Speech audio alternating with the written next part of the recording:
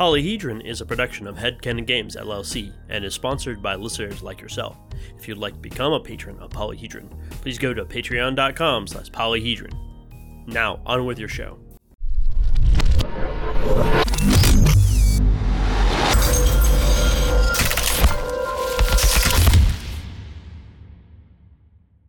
Hello and welcome to yet another fine episode of Polyhedron, your more multifaceted podcast for everything RPG related. As always, I am Matthew, your host, and I have my two co-hosts here, Ryan. What have I told you about changing the intro? And Scott. We fear change. We don't like change. Embrace it. I'm sure the monitor just went insane just then. Almost. Level it out. The pod person inside me needed to. Actually, you did a pretty good job not like completely blowing out the mic. Oh no, I trust me. I've made enough weird noises in the past. Scott knows how to scream like a weirdo. Yeah, it's on my resume. It's the fourth skill down. Hello, everyone. If you understand why these two gentlemen have started to fear change, you probably have realized with our previous episode, we have a new intro, a new greeting, and basically we have become a new and improved Polyhedron, and that is all thanks to our listeners and, most importantly, our patrons. They have been able to provide us the money we needed to get new content for the show, which means thank you very much. We had to pay for music. It was crazy. And yet, we still don't have that $40 hold music. Well, $40 a month will get us that $40 hold music. Are you holding out on us, Malice? No. Shit. No. That's legitimacy. We all know it's legitimacy. We're almost there, man. We're almost there. Thank you very much. This has really helped us a lot. It's really let me a few new things. Hopefully, if not, probably in the next episode or two, you'll actually probably see us on Twitch. We're actually going to be live streaming, live recording our episodes, so you'll be able to interact with us in the chat on Twitch. I'm so sorry. So sorry. Oh my god. I'm such a goofy looking fucker. Oh my god. I'm a goofy looking dude. We really, yeah. Okay. I mean, if this is what you all want. It will be just fine. Have a cool overlay. It'll be fine. So please put your eyeballs on social media. I'll let everyone know when exactly that's going to happen. It may be a little bit of a fluid schedule when we record until we can solidly iron something out. Waste your Twitch Prime prescription on us. Yeah. Waste it. You get a freebie. Trust me. Once we become affiliated, I'll let everyone know. It's not automatic. I see. Yeah, you have to establish yourself. You have to stream a bunch of stuff. It's fine. It's fine. It's easier than it ever has been, but you don't get it immediately. But anyways, how has everyone's week been? I mean, it's the holiday times to date the podcast. We're the week right before Christmas, so Scott's holding his glass right now like there's gin in it. There is gin. It's the most Christmassy drink. It's like pine trees. It is. It's just holly jolly, you know. I mean, I'm all right. I really want the weekend to be here because work sucks, and I don't. Just tired of this year. This year's been really hard on everybody, and I really like Christmas, like every good Jewish boy. We're gonna go up and just have a really nice, relaxed time in the mountains. That sounds really fun. Eat a lot of food. Yep. I'm going to take advantage of Christmas dinner at a swanky ass restaurant with my parents. As will I. Yes. Woo! Oh, they're taking us out to a real nice place. Like, unbelievably nice. So I'm looking forward to that. My parents will be having Chinese food at the temple. I mean, that's tradition, right? as it is. Right and proper. Apparently, the Temple of Columbus, Georgia now just does a mass Chinese food, bringing in Chinese food for all the Jewish people. So you can come have a social gathering. I almost kind of want to go there. I mean, sounds amazing. I mean, I know the restaurant they're getting it from. It's pretty cash. Their General Tso's chicken's the best I've ever had. Nice. It'll make your blood sugar go into 4 digits, though. Oh, well, it's sugar chicken. I mean, it is. Oh, it's the sugariest chicken. It's wonderful. So yeah, like every year we go out to eat like most families, but we now are doing Fogo de Chao. So it's not only is it really nice food, it's also really fast. So we're not there for like 4 hours. Well, you don't run out of things to talk about. Make sure you don't eat for a day. There's a red light, green light system. Of course, you're in and out. Fogo de Chao, for those people who aren't Atlantean, is a Brazilian steakhouse, and it's a very high scale one. So it's really good meat, and it just keeps coming. Yep. You can also pay $25 for the quote-unquote salad bar, which has like every which kind of seafood salad and like charcuterie. Charcuterie, yeah. It's basically a normal meal you would get like anywhere else at any other restaurant. So if you don't like the nice meat, which is delectable, a buffet, you can just go to the really salad good. buffet and be perfectly hey, fine. like sashimi, there's a 3-foot pile of sashimi. There it is. Pretty much. Yum. It's salmon, but like it's good. But Yeah, anyway, game. Gaming. I've been gaming. Gaming-wise, what have you guys been up to the last week? I have been playing the Telltale Guardians of the Galaxy game. I think I'm getting it for Christmas. Oh, it's pretty good. Is it good? I'm It's excited. good. I like. Okay, so it's not really a huge spoiler. Within 5 minutes of playing that game, you fight Thanos. Oh, well, I mean, It's really good. Well, you got it. I guess there's press X to get down. Yeah, press X to get down. That's very true. Gotta press X to get down. It's really fun. It's actually a really fun fight. And I won't go into it anymore, but like the fact that you fight Thanos, the very first thing is actually like it's not a throwaway thing. Like it's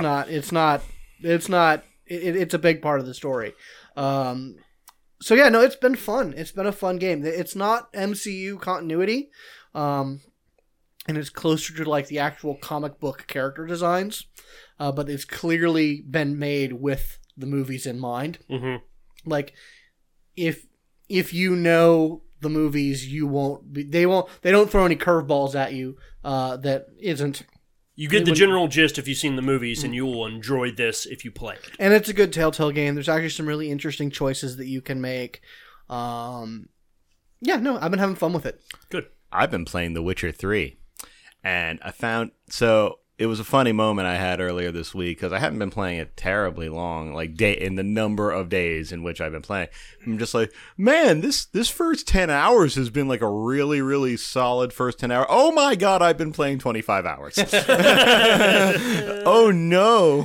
You got that open world time dilation. It's true. And it's like, oh man, fast travel makes it easy. Oh, the horse, it's fast. Oh God. Oh my God, I've been here for 3 hours. I mean, and I hear everywhere you turn, there's a quest. There's a lot of there's a million quests. There's a million contracts. There's a million alchemy recipes. The crafting system is like overly robust. So there's literally like multiple choices for equipment at every single level, and you find the diagrams everywhere. And my crafting, where all your craft shit is. First of all, craft shit doesn't have a weight. So you can carry as much of it as you want. And my grid for it is like 6 by 40 or something, just full of shit. So you've got all the I don't always have what I need. Did you get the expansion as well? I have not yet, because I heard that's basically a whole nother game inside Witcher 3. The Wild Hunt. Yeah, I got it off a Steam sale, so I got the Game of the Year edition, which had the expansion on it. I yet to touch it. Just because... Well, strap in, motherfucker, when you do, because you're going to be there for a minute. I bet. I mean, I will say, though, like, Geralt is a Mary Sue, and there's no question about it. He always has the right quip. I will give The Witcher 3 this. It's like, you may think you're making the right choice, but it's not always the right choice. Like, people can lie to you, and like the consequences cannot always be, what you think they're going to be. Straightforward, that's cool. It's straightforward. And I'm told the books are just like utterly ridiculous from one or two people who have actually read them. What was I going to say? Yeah. Also, I like fucking witches. Who doesn't like that? I mean, who don't like it? Who don't like fucking witches? And I kind of deep dived into something particular that's been going around the internet. It's called Getting Over It with Bennett Foddy. I saw 30 minutes of that game, and it made me want to throw myself off a bridge. Yeah. I saw 5 minutes of like a Jacksepticeye or Markiplier play it, and I immediately understood exactly what this game was all about.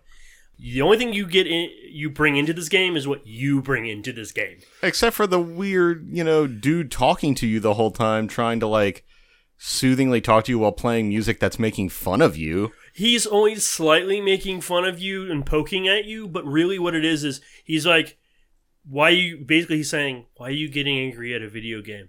Everything you need to solve to get to the end of this game, you have it. Because your controls are dick, Bennett Foddy. That's why. The idea is it is intentionally supposed to be a hard game. This is not. It's an unapologetically hard game. I have no interest in that. And that's fine. It is not for everyone. Nonsense. It's not. Yeah, you are not a lesser person for not wanting to play. Yeah, that sounds like hard game plus like light mockery. That'll make me throw my monitor through a fucking window. Oh, I I almost broke this table in half, and I get the game, and I wanted to break my desk in half. And just for you listening audience, when I said the controls are dick, Matt, he nodded sagely. I'm just saying he agrees with me. The controls are the reason the game's hard, which doesn't make it good. And because all the controls is literally just the mouse. That's all it is. There's no buttons. There's no clicking. There's no nothing. And it's just the mouse and the delay of where the mouse goes and where your hammer, because you're literally a dude in a pot and you have a hammer to get up a mountain. And the stick the hammer's on doesn't, like the half doesn't affect things, but the head does. Right. Only the head does. And where your body, if your butt hits something, it changes the physics. And if your head hits something, it changes the physics. And the materials you put the hammer on changes the physics of how you interact with it. Or you could just go play Rocket League and actually smile. Yeah. There are people who speedrun it within 2.5 minutes. So it's amazing. Wow. Well, I guess they're just. Do they not have jobs? It's utterly amazing. Well, some people's brains work in that mode. I see. Yeah, I mean, you're right. I do know people who can get into a mode where it's just like they can solve it. They understand the physics of it. It's the flow of motion and keeping your momentum up and knowing the shortcuts between stages. Let me guess. In the speedrun, they literally never stop moving. Yes. It's always... They almost never stop moving. You can't, because the forward momentum is such an important part of it that you can't stop moving no matter what. Yep. Speaking of games where people talk to you, I know I've recommended this to you, Matthew. There's a game called The Beginner's Guide. Yes. Have you ever played that? I've started some of it. You need to play that game. And it's not really a game in a traditional sense. It's a walking simulator game. Yeah. But for anyone who has any pretensions of being a game designer or being involved with games on a more than just casual level, should play that game. It will fuck with your head in a very unpleasant way, but when you've gone through it, you kind of get it. What really sold me on Bennett Foddy is very along those lines, because the entire time that he's talking to you, he's somewhat mocking you, but he's also explaining why he made the game the way he made it. It's because he's like, I'm trying to make it to be a game for people that like hard game. It's a masochore game, which means it's a masochistic, hardcore game. It is not designed for everyone. It's not designed to hold your hand. He's not trying to be... He's a little bit pretentious about it. That's to be understood. That's part of how the appeal of it. But what really got me was there's an end of the game that basically makes you click of, you solemnly swear not to stream the ending to this game, because there's something at the end, if you beat it, that showcases the rest of his philosophy. And I'm like... That, to me, was like, that compels me to want to finish the game because I haven't seen the ending to this game. Now, I've been busy and haven't been able to play it, but I want to get to the end. I'm going to find the guy who did it. I'm gonna see it. You can? I'm sure someone did not... Said they weren't going to stream it, but then totally did. People have. I've accidentally glimpsed, like, a fragment of it. I know I'm going to watch it, because fuck that guy. Yep, it's fine. It's fine. I'm in a rebellious mood. But anyways, that's what I've been doing in gaming besides playing Hearthstone, because dungeon runs are hilariously fun. I played a little bit of the dungeon runs. I've been watching streams, dude. I just don't have the fire in me to keep playing. It went out in me. It was a real strong year. It's okay. You'll come and go. That's how it goes. Well, that's all the thing. It's like I was spending literally every damn second of gaming time doing it. It's like, oh my god, how many games could I have played? How many single player games could I have run through if I had just put this game down for a while and just focus? And the answer is actually kind of a bunch.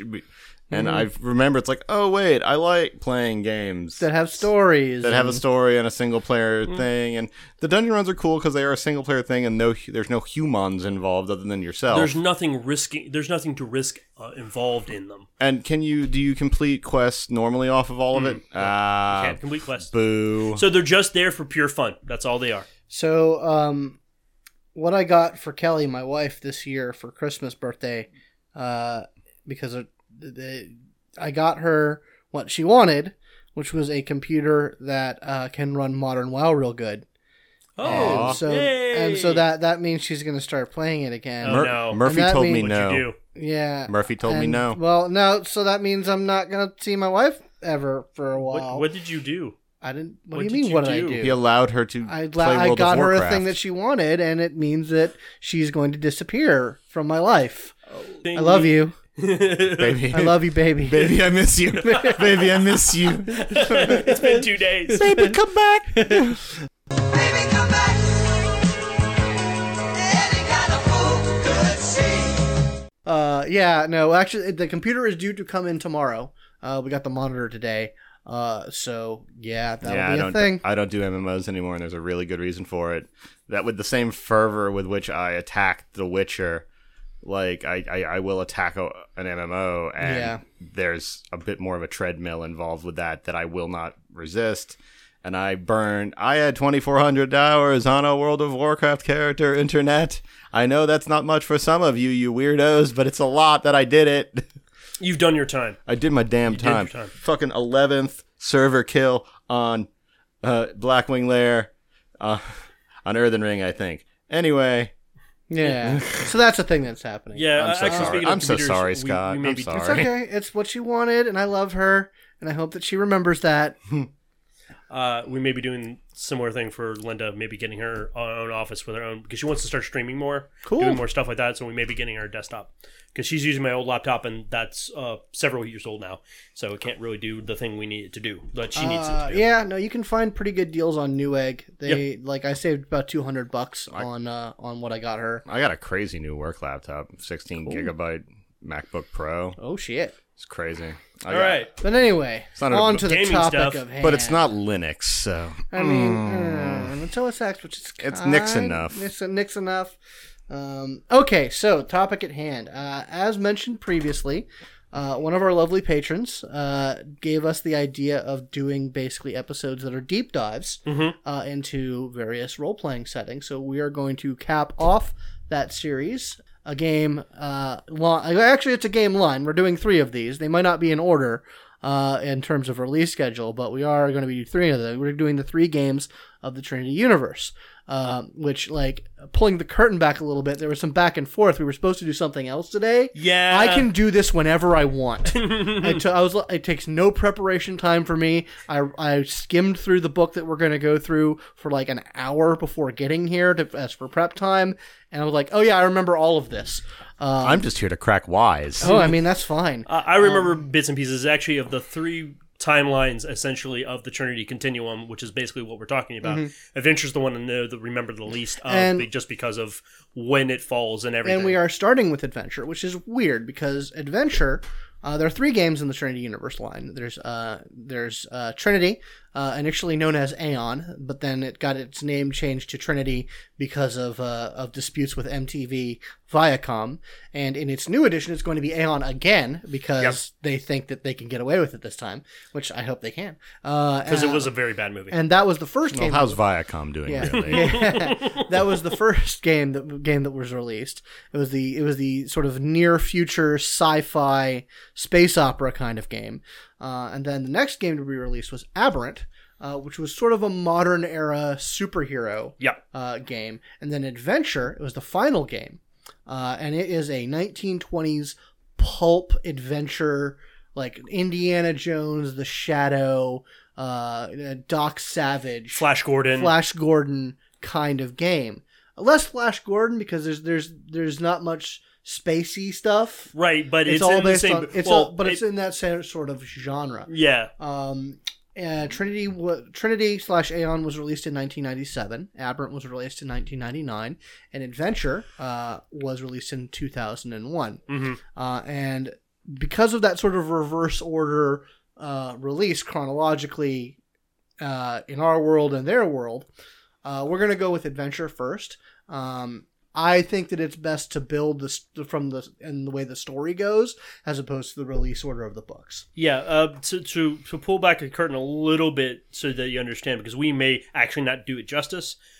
There's a lot of story that you start seeing in Trinity that as you go back in time, they start showing you the foundations of where those things come from, and you don't really get the source of it until you hit Adventure. And Adventure's really the groundwork in which the rest of human history in the Trinity Continuum goes forward. I mean, pretty easy to say this. If you're telling a story backwards, it's a hell of a lot easier to make everything make sense, right? It really does. It really does. The prequels. Anyway, kind Kind of, sort of.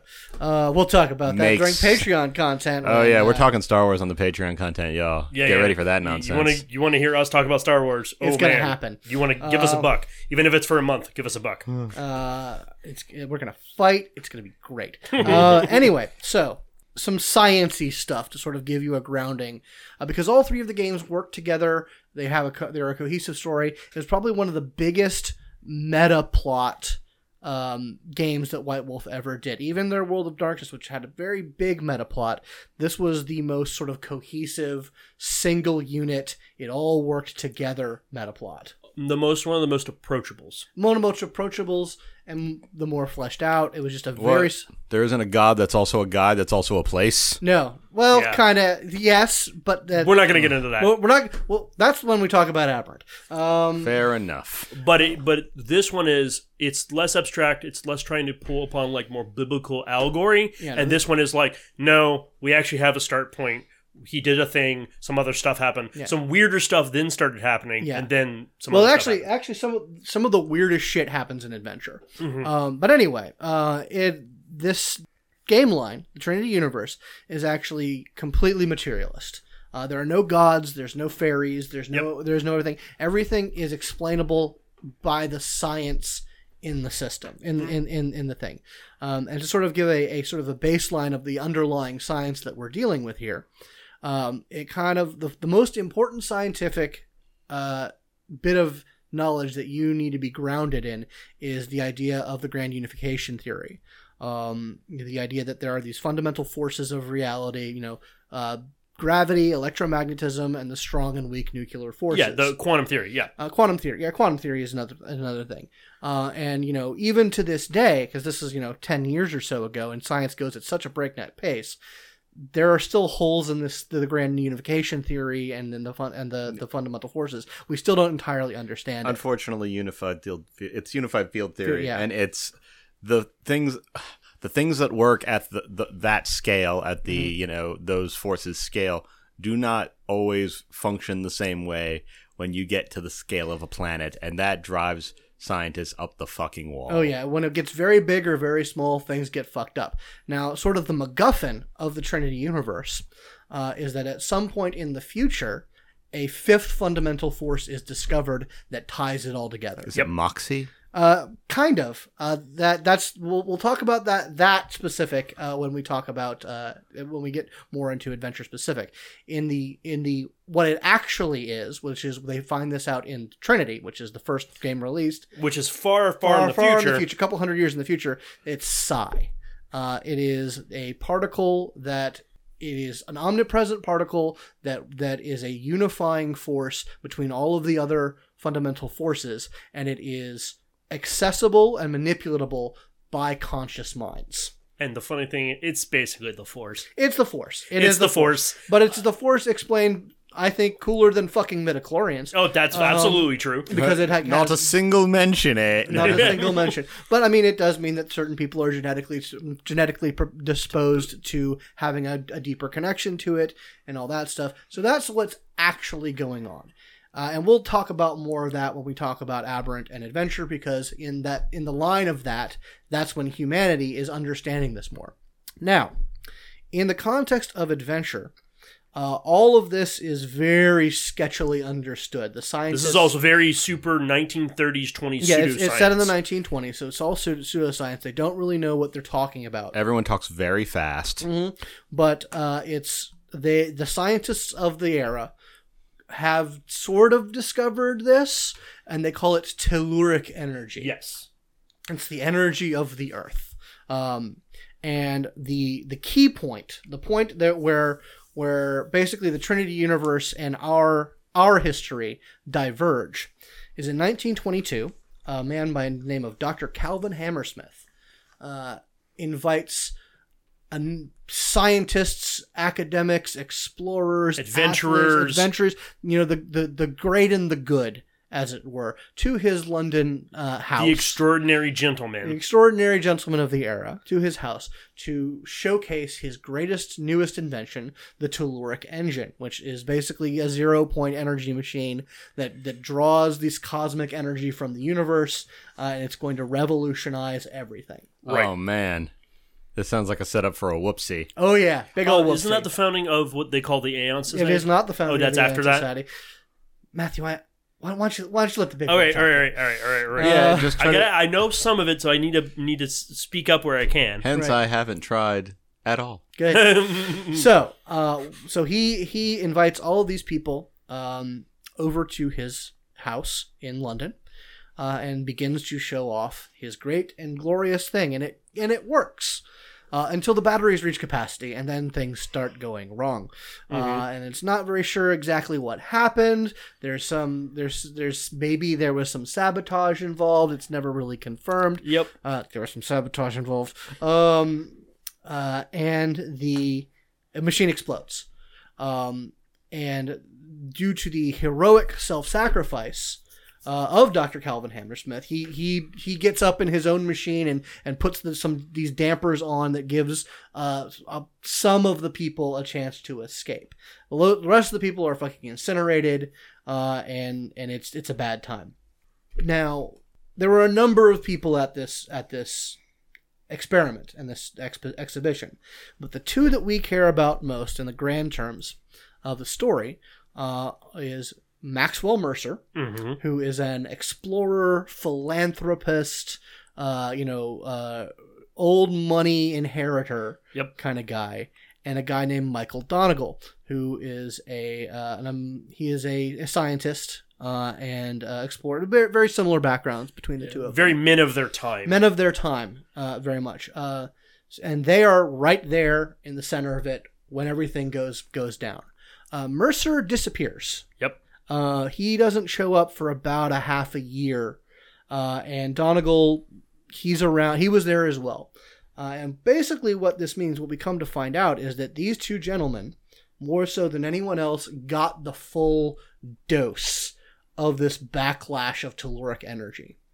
And that is an incredibly important point for the overall story. And we'll get into that. That'll kind of come in the fullness of time what the full ramification of that is. But about a year later, a couple of the people, some of Max's friends, including Donegal, are looking for him. They don't know where he goes. About a half a year later, he shows back up. He kind of has amnesia, but he also has like this idea, like he knows what he needs to do. He's got weird memories that aren't memories. He's got weird memories. He's got memory issues, but he has a definite idea. He knows what he needs to do with his life and what he needs to get his friends to help him do. He needs to found something called the Aeon Society for Gentlemen. And what the Aeon Society for Gentlemen is it's an explorer society. It's all about going around the world, discovering the secrets of the past, discovering all these strange new things that are happening in the wake of the Hammersmith explosion, because there's a lot of weird shit happening. Yeah, because I think over the time period that Mercer's gone, his friends, because they're looking for him, they're actively looking for him, they're using their money and everything, they're going around the world, and they're starting to see weirder and weirder stuff. They're mesmerists. Yeah, people with strange abilities, the weird creatures, like pocket, like kind of like in the Marvel universe. You have the Savage Land, where it's there's just dinosaurs in this place in the Antarctic. There's something called the Dinosaur Swamp. Yep, like weird things with time are happening. The world has undergone a really strange change. Weird technologies are being developed by random people. Exactly. So the Aeon Society is all about getting a handle on this, cataloging everything, uncovering the secrets of the world, and also combating the people who may be misusing these abilities or misusing the technology, who want to...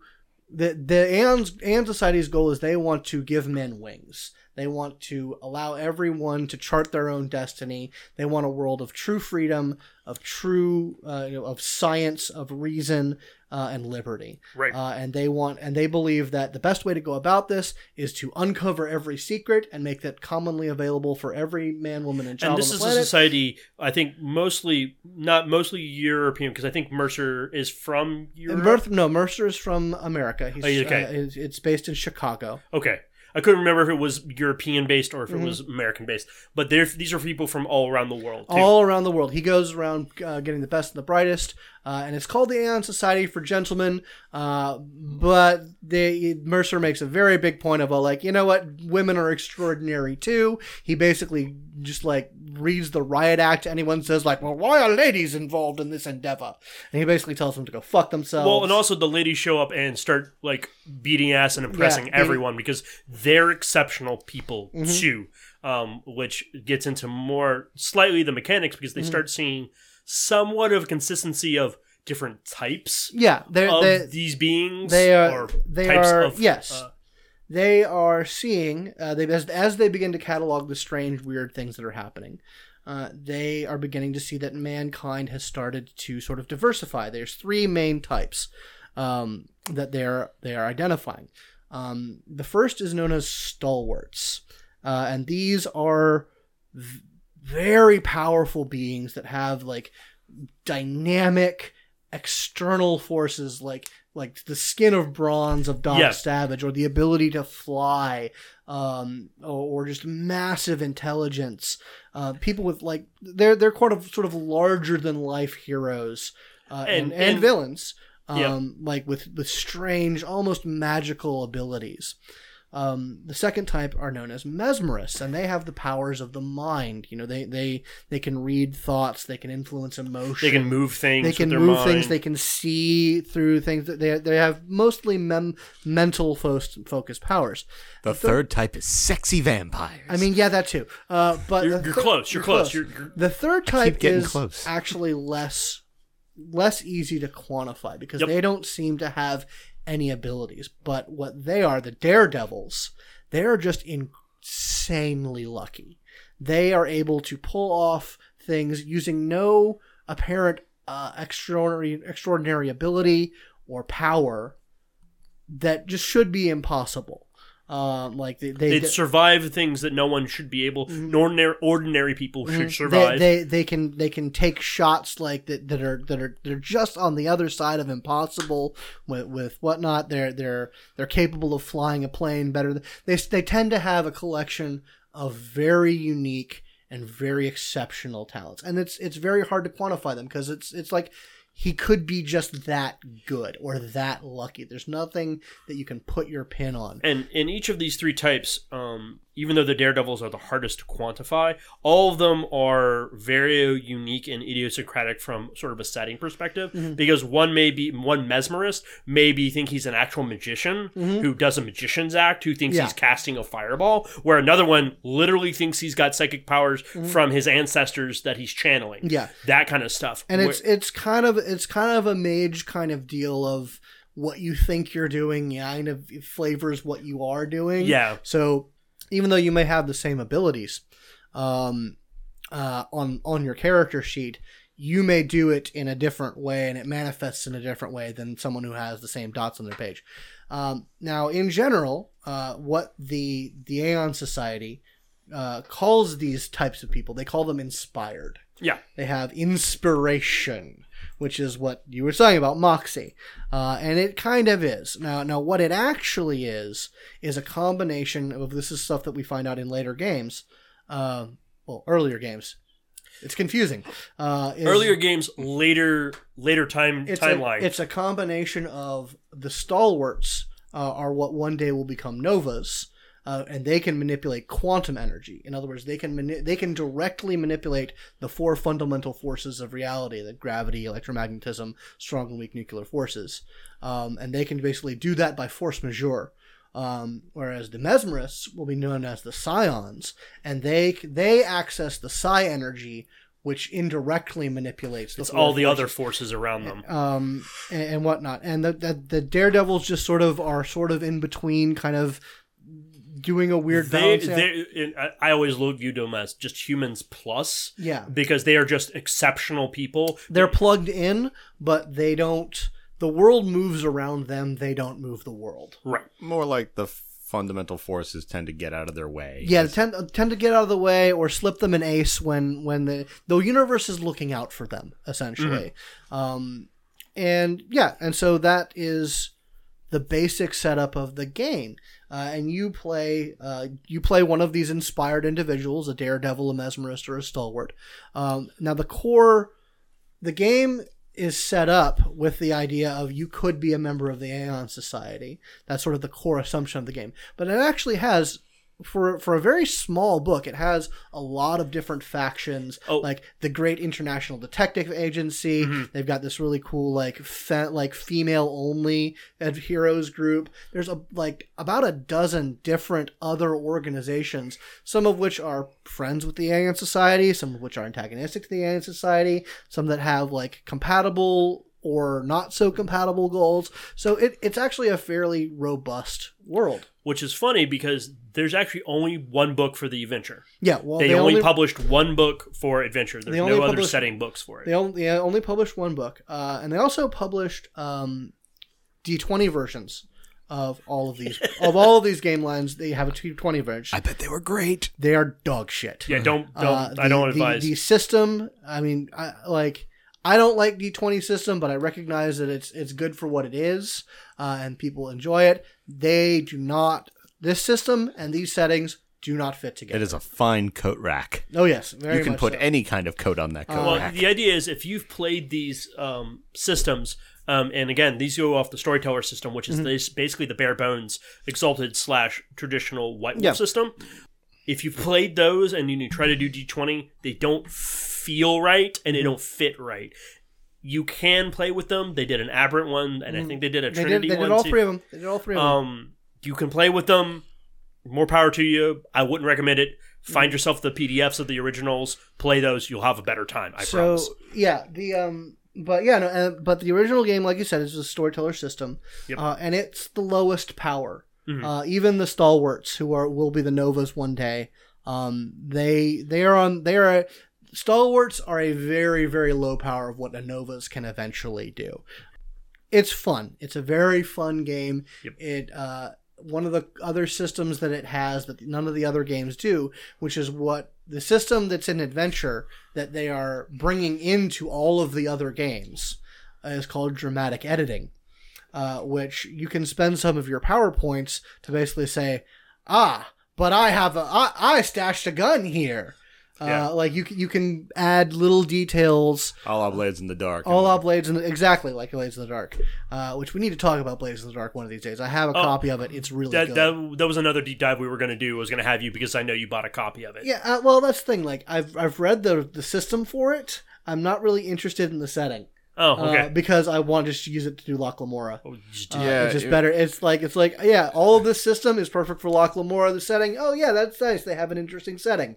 The Gentleman Bastards is just, it's good. It's done. Did it better.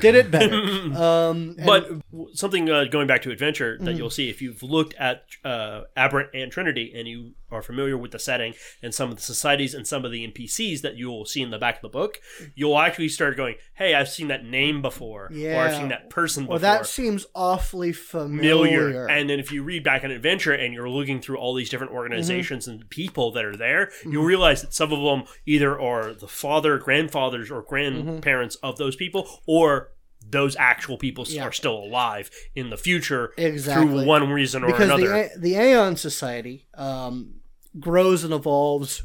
It changes, but is a consistent organization throughout all of these three game lines. It starts off very simple with a very, very clear goal and message.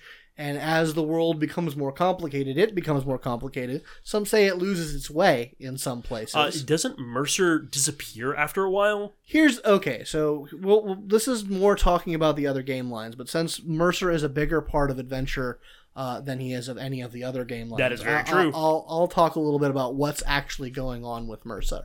And this is not anything that's ever actually straight up said. It's never just fleshed out, here's what's going on. This has all been pieced together through bits and pieces and hints that are scattered throughout the game line. Mercer, like you said, he was one of the two people that got the biggest doses of telluric energy. Yeah. A Daredevil? ? He became something. He became something, and Daredevil is the closest thing that matches.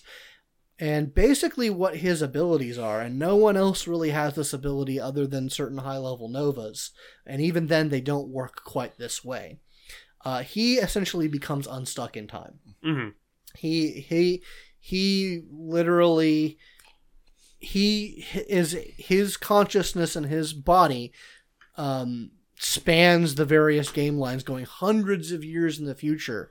So everyone who comments on, well, like, he just seems to have this ironclad resolve and conviction about what needs to happen. Mm-hmm. And he has that because he's seen where the future goes. But his memory and his foreknowledge is not perfect. It's not either. perfect. He when he goes forward or back in time, which is, it's never mentioned if he can go back farther than whenever the incident happened. The Hammersmith incident. Incident, yeah. Well, he can never go past that point, but he can always go forward. Because this is getting into some of the other game lines, but it's very important because you've got to remember Adventure's the last game, so it's actually the last little bit of, we're showing you the last part of the meta plot before the end, where we're actually giving you the last pieces you need to put it all together. But that none of this is actually in the adventure book. All of the stuff, because there's much more books for Aberrant and much more books for Trinity. But so you figure this out by putting this into context. Like, there are things in some books where Maxwell Mercer, old man, he retires and he no one never knows what happens to him. But then a guy who claims to be his son shows up at the Aeon Society. Looks awful like old Max, but a younger version of him. But a younger version of him just picks up where the old man left off. And Max disappears for periods of time, and he's going into the future, but he's seeing a future that likely will be. That doesn't mean it's absolute, because when he goes back in time, he can change. He will start changing things. And there's a problem. What he's seeing is the stalwarts, as between the time period of probably the late 30s and into the 40s, especially when the World Wars happen, people start forgetting, and the Great Societies start breaking up, and they start forgetting. Well, they don't start forgetting. What really happens is all the weirdness that happens. Down. Yeah, all the weirdness dies down, and the people with abilities, they also stop showing up, and the world kind of calms down. Which is interesting. I mean, it doesn't change until the early 2000s, when something that happens when we'll talk about Adventure and about Aberrant happens. Aberrant happens, but what Maxwell Mercer does, and part of the reason for his his ironclad conviction, is he's trying to prepare the world for what's going to happen in the latest parts of the Aberrant timeline and the earliest parts of the Trinity timeline start meeting each other, is something called the Aberrant War, which is a terrible conflict between very, very powerful beings, which by the name should give you some clues. They start confronting each other, and Max is trying to prepare the world. The problem is Max doesn't get that intervening knowledge of what the world's like, or how the world's acting. His access to the future is very spotty, and he's basically doing the best he can. Now, another aspect of this setting, because we talked about Mr. Michael Donegal, in the book, he is a part of the Aeon Society, and he calls himself Dr. Primoris. And they actually tell you that he calls himself Dr. Primorius as a way of making fun of everyone else who starts calling themselves, like, I'm Safari Jack, or I'm Danger Ace. They all take on those weird monocle. Yeah, exactly. Old Big Dick Primoris. old Big Dick. You're not far off from that. But like Steeljaw. Something that gets revealed in later books, and it's kind of foreshadowed, is that this period of time when the world is crazy and whatnot, it pretty much goes up until the end of World War II. And by the time that has come around, Dr. Primoris is calling himself Dr. Primoris and has bought into his own shtick. Yeah, he is not ironic at all. He's not ironic at all. And he has, him and Max Mercer and the Aeon Society in general have split ways. This is a very important lesson for all of you hipster fucks out there, by the way. If you do something ironically long enough, you're just doing it. Also, if you like something ironically long enough, you actually like it. Also, I mean, this also is not just for hipsters, but 4chan. 4chan, like all the racism and the Nazi shit, used to be ironic. Right. If you're And now they're ironically racist, you actually are just racist. Yes. Exactly. Yeah, they split ways, and they never say exactly what happens. I'm but, a hipster fuck, by the way. Yeah, we all are. They never say exactly what happens, but they kind of imply that either as a result of the manipulations of the Inspired, they kind of indicate that Primorius was at least at some point involved with the Nazis, which is really weird considering how kind of where he goes later on. I think he learns a lot He probably from that learns a lot from mistake. that. I really think he does. He probably does, but he learns a lot of lessons. They might not be the right lessons. In his future incarnations, I will say at least he's not a goddamn Nazi. Yeah. I will say that. Kind of. Take that back. We're gonna have a long conversation in Aberrant about that. Yeah, well, I mean, I'm the guy who has the Magneto was right T-shirt, so we'll talk about that. And if it hasn't gotten, you will become clear in Aberrant. Max, Will Mercer, and Michael Donegal, yeah, Donegal. They're kind of based off Professor Xavier and Magneto, and Magneto's personality. The setting section of the adventure book ends with two letters, one from Donegal, one from Mercer, to each other. Basically, one is in response to the other. And it's a very interesting set of letters because basically what Donegal is saying is he's looking towards the future and he's seeing that, hey, the Great War, it happened, and he's seeing, that shit's going off the rails again. He's basically saying there's another Great War coming. I see it. You see it. We, as Inspired, we have an obligation to humanity as the higher evolutionaries to step in and stop this from happening. Right. To essentially to assert our control over our lesser evolved brethren, right, for their own good. And that's Donegal to Mercer. And Mercer responds to him basically saying, like, dude, chill. Yes, this war is probably coming. You're not wrong. Even if it does come, there can be silver lining out of it. They might learn. This might be the war that teaches them to end all wars. To end all. Well, it doesn't. Not the war to end all wars necessarily, because he knows that's not true. But it is the war that is the last World War for a while, where we use it's the one where we get the Geneva Conventions after it, which.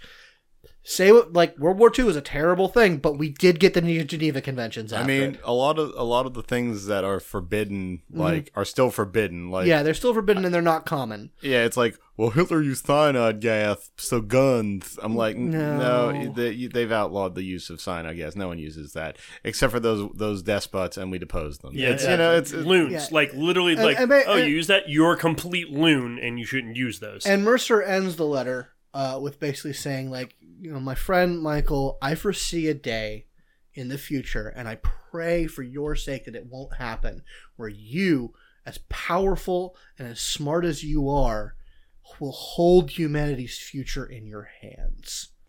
And I hope that if that day comes, that you show the compassion and the wisdom. Well, the compassion that you're showing here may be more wisdom than you're showing here. And that does come to pass. There is a day when Michael, in another name, which we'll talk about later, does hold the fate of humanity in his hands, and he does make a choice. Yes, and it's. I say he made the right choice when that time comes, and because the Trinity universe never really reached its conclusion, we never know whether he had that choice again. Yep. But another thing that is never mentioned here in Adventure, but is revealed in later books, specifically in Aberrant books, is a part of this dynamic between Mercer and Donegal that underlies it is later revealed that Donegal is a gay character. And it is heavily implied that his feelings for Max Mercer are more than just platonic. Yeah, but I believe they only ever had a platonic relationship. But Mercer didn't reciprocate his feelings. Right. So that's an interesting sort of unrequited romantic tension between them. There's a story for the Abert podcast. It's hilarious. Yeah, we'll go into it. But I mean, he's got arms. Yeah, he does have arms. And that sort of, to my knowledge, one of the first like role playing games that had homosexual characters involved and had that be a part of the story, and not in a stupid way. At the dead center, really. Yeah, the dead center. I mean, it was actually, it was more just an attribute of the character. Yeah, it was. But it wasn't the defining aspect of the character. It was basically like, oh, also he's gay. Yeah, he's also gay, and that's just a thing. It does. He's not the way he is because he's gay, but it does inform certain decisions and certain dynamics. Mm-hmm. So, and Trinity Universe was always very progressive in that terms. Like even in the Aberrant era, they have things about like homosexuality, racial diversity, and in the Trinity era, it's even more progressive. Yes, because it takes kind of the Star Trek idea of, well, it's the future and we grow out of some shit. And we have encounters with alien races and gene tech and a whole bunch of other stuff happen, and we've got psionic powers and cool BioWare. It's awesome. Why do we really care about race? Yeah, and so for Adventure, it's a really fun romp. For being just a one and done book, it's a lot of fun. Especially what I like about Adventure, and it was the smartest for being the last book, because if you know, and just the nature of when it was published, if you know a lot about the Trinity and Aberrant settings, and then you go back and play the Adventure setting, you can literally play a very, not a generational game, but a very historical sort of. Yeah, you can make Adventure characters, play that game for a while, then make Aberrant characters that have some relation to them. You can play a very long-term like game. And some of the cool things that the system did, like I said, it had the inspiration system, which everything ran off the same power track, even though there was differences in scale, which I'm pretty sure we're going to see a lot of Adventure specifically in the new story path system. I think we'll take the most bones from that. Well, because Adventure was the book that dealt with the various scales of power explicitly. Trinity and Aberrant ran off the same engine, but didn't handle the scale issue very well. There was some later on, they did some, here's how you use these rules in this context kind of thing. In Trinity, they said, hey, we have the Aberrant book now. Here, if you want to use the Aberrant book, you can in the Trinity setting, but this is how you play basically an Aberrant in the Trinity setting with these modified rules. Yeah. And it was interesting. So you can do that. It also, another cool thing that Adventure had was because it wasn't all just about cool powers. It was about weird gadgets. Yeah. And they actually had a very, very robust gadgetry system. I don't think you could do a full Iron Man. You could basically do a full Iron Man. Could you? Okay. You could do Pulp era Iron Man. In one of the games of Adventure that I played, he's called the Rocketeer, guys. Yeah, exactly. Oh, sorry, I apologize. In one of my, he was a guy. There's a movie. In one of the games that I played in, someone's character had very few powers in and of itself, because you could spend your character creation points on gadgets. It was a very cool point buy system that it was used off of. And he himself had very few powers. He had some super engineering powers and whatnot, so that he could make more stuff. But the majority of his character points went towards a creation that he called the Z Machine, which was this transforming car submarine plane that it was how we got around. The Questmobile. yeah, it was the Questmobile. It was this utterly fantastic mode of transportation, which meant that game was a very globe-trotting game, because we had access to a fantastical machine. You had the Z Machine. We had the Z Machine.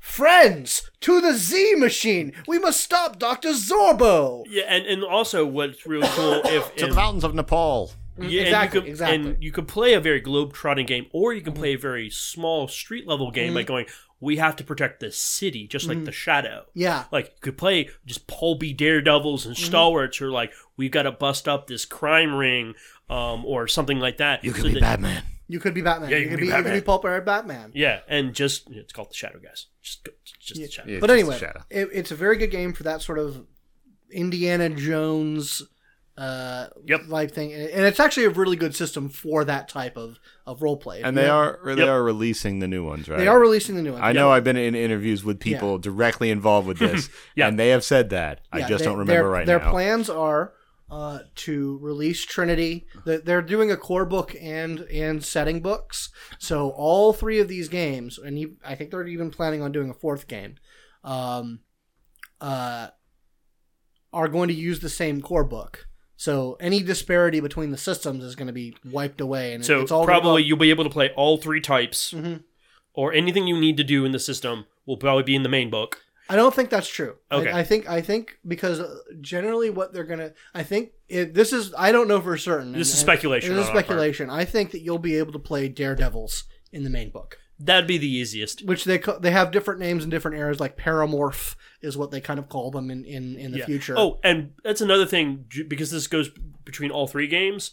Each era, they all 3 exist, but at different amounts. Yeah, different amounts, different power levels, and sometimes they're hidden. Sometimes they're A little more they're obvious. A little more obvious. Yeah. And so yeah, it's a very unified system. It's a very unified setting. It knows, it is aware of the other games in a very good way. So yeah, the core book will probably let you play Daredevils. I believe that core book has its own setting, which is sort of modern day. Interesting. And it has a bunch of like affiliations and whatnot. And then the Trinity then at the same time, the Trinity source book will come out, which will allow you to play Scions. You mean like the Aeon? Probably Aeon. The Aeon It's going to era. be called Aeon era, which is the far future. Then they're going to release the Aberrant, which who knows when in time that's going to be set, because in the timeline of the old Trinity Universe games, we're well past End Day, which was the day when the Novas showed up. And everyone started getting superpowers. So we're well past that. Like, it happened in the early 2000s. Yeah, 1999 is when it... No, you're wrong. It was early 2000. I believe it was 2012. Was it 2000? I'll have to pull up my book. End Day, I believe End Day was 2012. It might have been a little earlier. I didn't even get superpowers. No, it was 2008. It was 2008. I super didn't get superpowers. But anyway, we'll talk more about that when we talk about Aberrant, which will be another episode from now. But yeah, it's a real fun setting. It's a real good system. I'm looking forward to the new update. Like I said, we're not sure how much they're going to change the setting or update the setting. I'm pretty much okay with them updating it. I love it. I love it for what it is. I mean, timelines have to be rearranged. rearranged. Timelines have to be rearranged and whatnot. Matthew's looking it up right now, and I want to make sure I'm right. 1998, the Galactica explodes. Is it 1998? Yeah, 1998 is when Holy the Galactica shit. explodes. Oh, Novas Jesus. emerge in March and April of that year. So yeah, I thought it was 2008. No, the setting, the setting starts in 2008. yes, the setting start date is 2008. Which is weird because The far future of 2008. Yeah, actually 2017, because some of the most books that were made were for Trinity. The next most were for Aberrant, and they actually went as far as I think 2014. They couldn't have seen this shit coming. No, No, they there were some, like, they had to make some interesting predictions about how the world was going to work. yeah, it didn't quite work out that way. No. Well, I mean, okay, so you have to remember 1999, which is when 1998. 98. Because man. weird, because Aberrant came out in 99. Right, but that doesn't mean that. Oh yeah, okay. I guess they weren't looking. Well, they were just writing stuff for the future, man. They were writing stuff. Remember, once you got superheroes, the entire timeline changes. That's true. So the big environmental thing was the hole in the ozone layer. Yep. So like that was the big thing that happened. Yeah. Like the Novas fixed the ozone. We'll talk about that more later. Yeah, but Adventure's where it all started, at least chronologically speaking. And then we'll move into Aberrant and Trinity in future episodes. yeah, but it may or may not be the next episode. We'll see. It all depends on what our schedule is like and what we feel like doing. and if you guys are digging it. I mean, If that's you guys are important. digging it, please give us feedback at polyhedronpodcast@gmail.com or at Twitter at polyhedroncast. but it is absolutely one of my favorite game lines ever. It sounds neat. It is very neat. Oh, you haven't All of even the- hit the interesting part All yet. the games are very cool. It's very intricate. But at the same time, the worlds that they present, even though they have a meta plot, are big. There's enough room for you to do whatever the fuck you want in any of them. Yep. So you don't have to be involved in the meta plot at all. You can be involved in it in a tangential way. Aberrant and Trinity had adventure books that were very meta plot heavy that basically just put you and your group right into the middle of things. Yeah. and you surfed the meta plot wave when you played those adventure books, and those were fun as hell. Really well done. And also because Adventure only had one book and it was the last book, Aberrant and Trinity are the most closely connected to each other and sort of bounce back and forth kind of. Yeah. Venture obviously doesn't. It sort of just answers a few questions. It answers a few questions. It puts the last few pieces that you needed. Yeah, it shows you how it all started. It's the prequel you actually wanted. Yeah, exactly. It really is. And so I think that's a good closer. Thank you very much, Scott, for that very good deep dive into Adventure. He's just he's been needing to talk about it. He just needed to tell the people. Oh, dude! Now I want to talk about Aberrant because I love Aberrant. Aberrant's mine. Aberrant's the one I really love. I ran for a number of years a play-by-email campaign of Aberrant. I was a part of, and Matthew was a player in it, and it went well. And trust me, I'm going to tie you to a goddamn chair when we get the Trinity Continuum books, so you can run it again, even if they're not the same characters. I want you to run another Aberrant game. Don't worry, I will. Yay! When Trinity comes out, I'm Trinity. I don't care how it happens. We're putting a table together. We're doing a streaming game. Yeah, absolutely. Of Trinity. I'll make that happen. Yeah, I will run the shit out of it. Okay. It's really fun. Well, it's very. It has a lot of Star Wars in it. It has a lot of Star Trek in it. Yeah. It has a lot of that really good foundational sci-fi. It's got little bit of cyberpunk thrown in there. It's really good shit. Yeah, it's got a nice grounding. What I like about Trinity and Aberrant, it's got a nice grounding in reality. It really tries to base itself in reality. Yeah. Which gives it that nice pillar of realism that I'm like, okay, this makes a measure of sense. Which is kind of, it's why I like Marvel over DC, because Marvel has the superheroes, but they have real world problems kind of thing. And that's why I think the Trinity universe, Aberrant is a much more of a Marvel analog than it is a DC analog. Yeah. As far as superheroes. We'll go over that when we get to the Aberrant one. So, where can people find you on the interbuts? I'm at Arduous, RJUOUS, on the Twitters. And I am at Divis Smallcab, and that will make sense after we go through the next episode. Oh, yeah, yes it will. Yeah, it will. Especially when you connect the World of Darkness reference. Oh, yeah. And I am at Bioimportance. As I said, you can find us also at Polyhedroncast on Twitter. Don't hog the tweets, Matt. Yeah, I know. They're the Twitters, the tweets, whatever. The bird noises. There's only so many of them, right? Bird noises. You get a limited number? Oh, right. God. Also, if you really like the episode, please give us 5-star reviews, 5 thumbs up, whatever your podcatcher does for reviewing.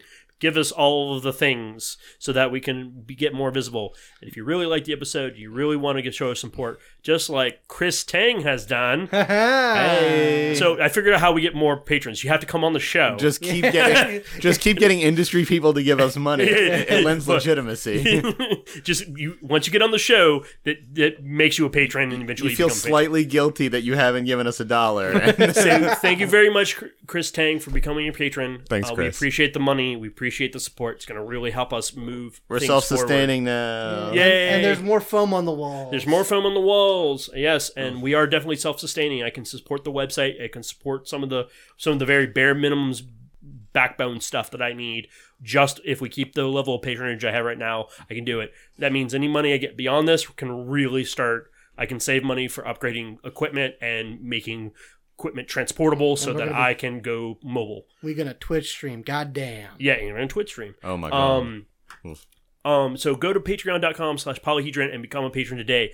Soon-ish, you will be able to hear us talk about Star Wars, The Last Jedi. Oh boy. And you'll get the feed of us doing Shadowrun Anarchy. Super rad. It's gonna be fucking cool. It's a fun game. I can't wait to do it. I'm very excited to get again. Trust me, you will know when that gun goes on the Patreon, because we're going to do an episode about Shadowrun before that one goes out, so you have at least the bare bones basics. We're going to do another one of these deep dives into Shadowrun itself. We're hoping to have James on to help us out with that, so he can get a nice, deep understanding of such a diverse setting, because that setting goes for forever. And for a baseline, go watch the movie Bright with Will Smith coming up. I'm going to watch that this weekend. I kind of may do that for Patreon content where we can oh my god, it looks so It's good. not a bad idea. I feel like we're going to have opinions about it. We probably will. Damn orcs. Knife ears. So actually, when I learned more about Bright, elves are on the high society. Of course they are. Humans are in the middle, and orcs are on the bottom of society. That's Shadowrun. That's just Shadowrun. Anyways, everyone here at Polyhedron, go where your fun is. Go roll some dice.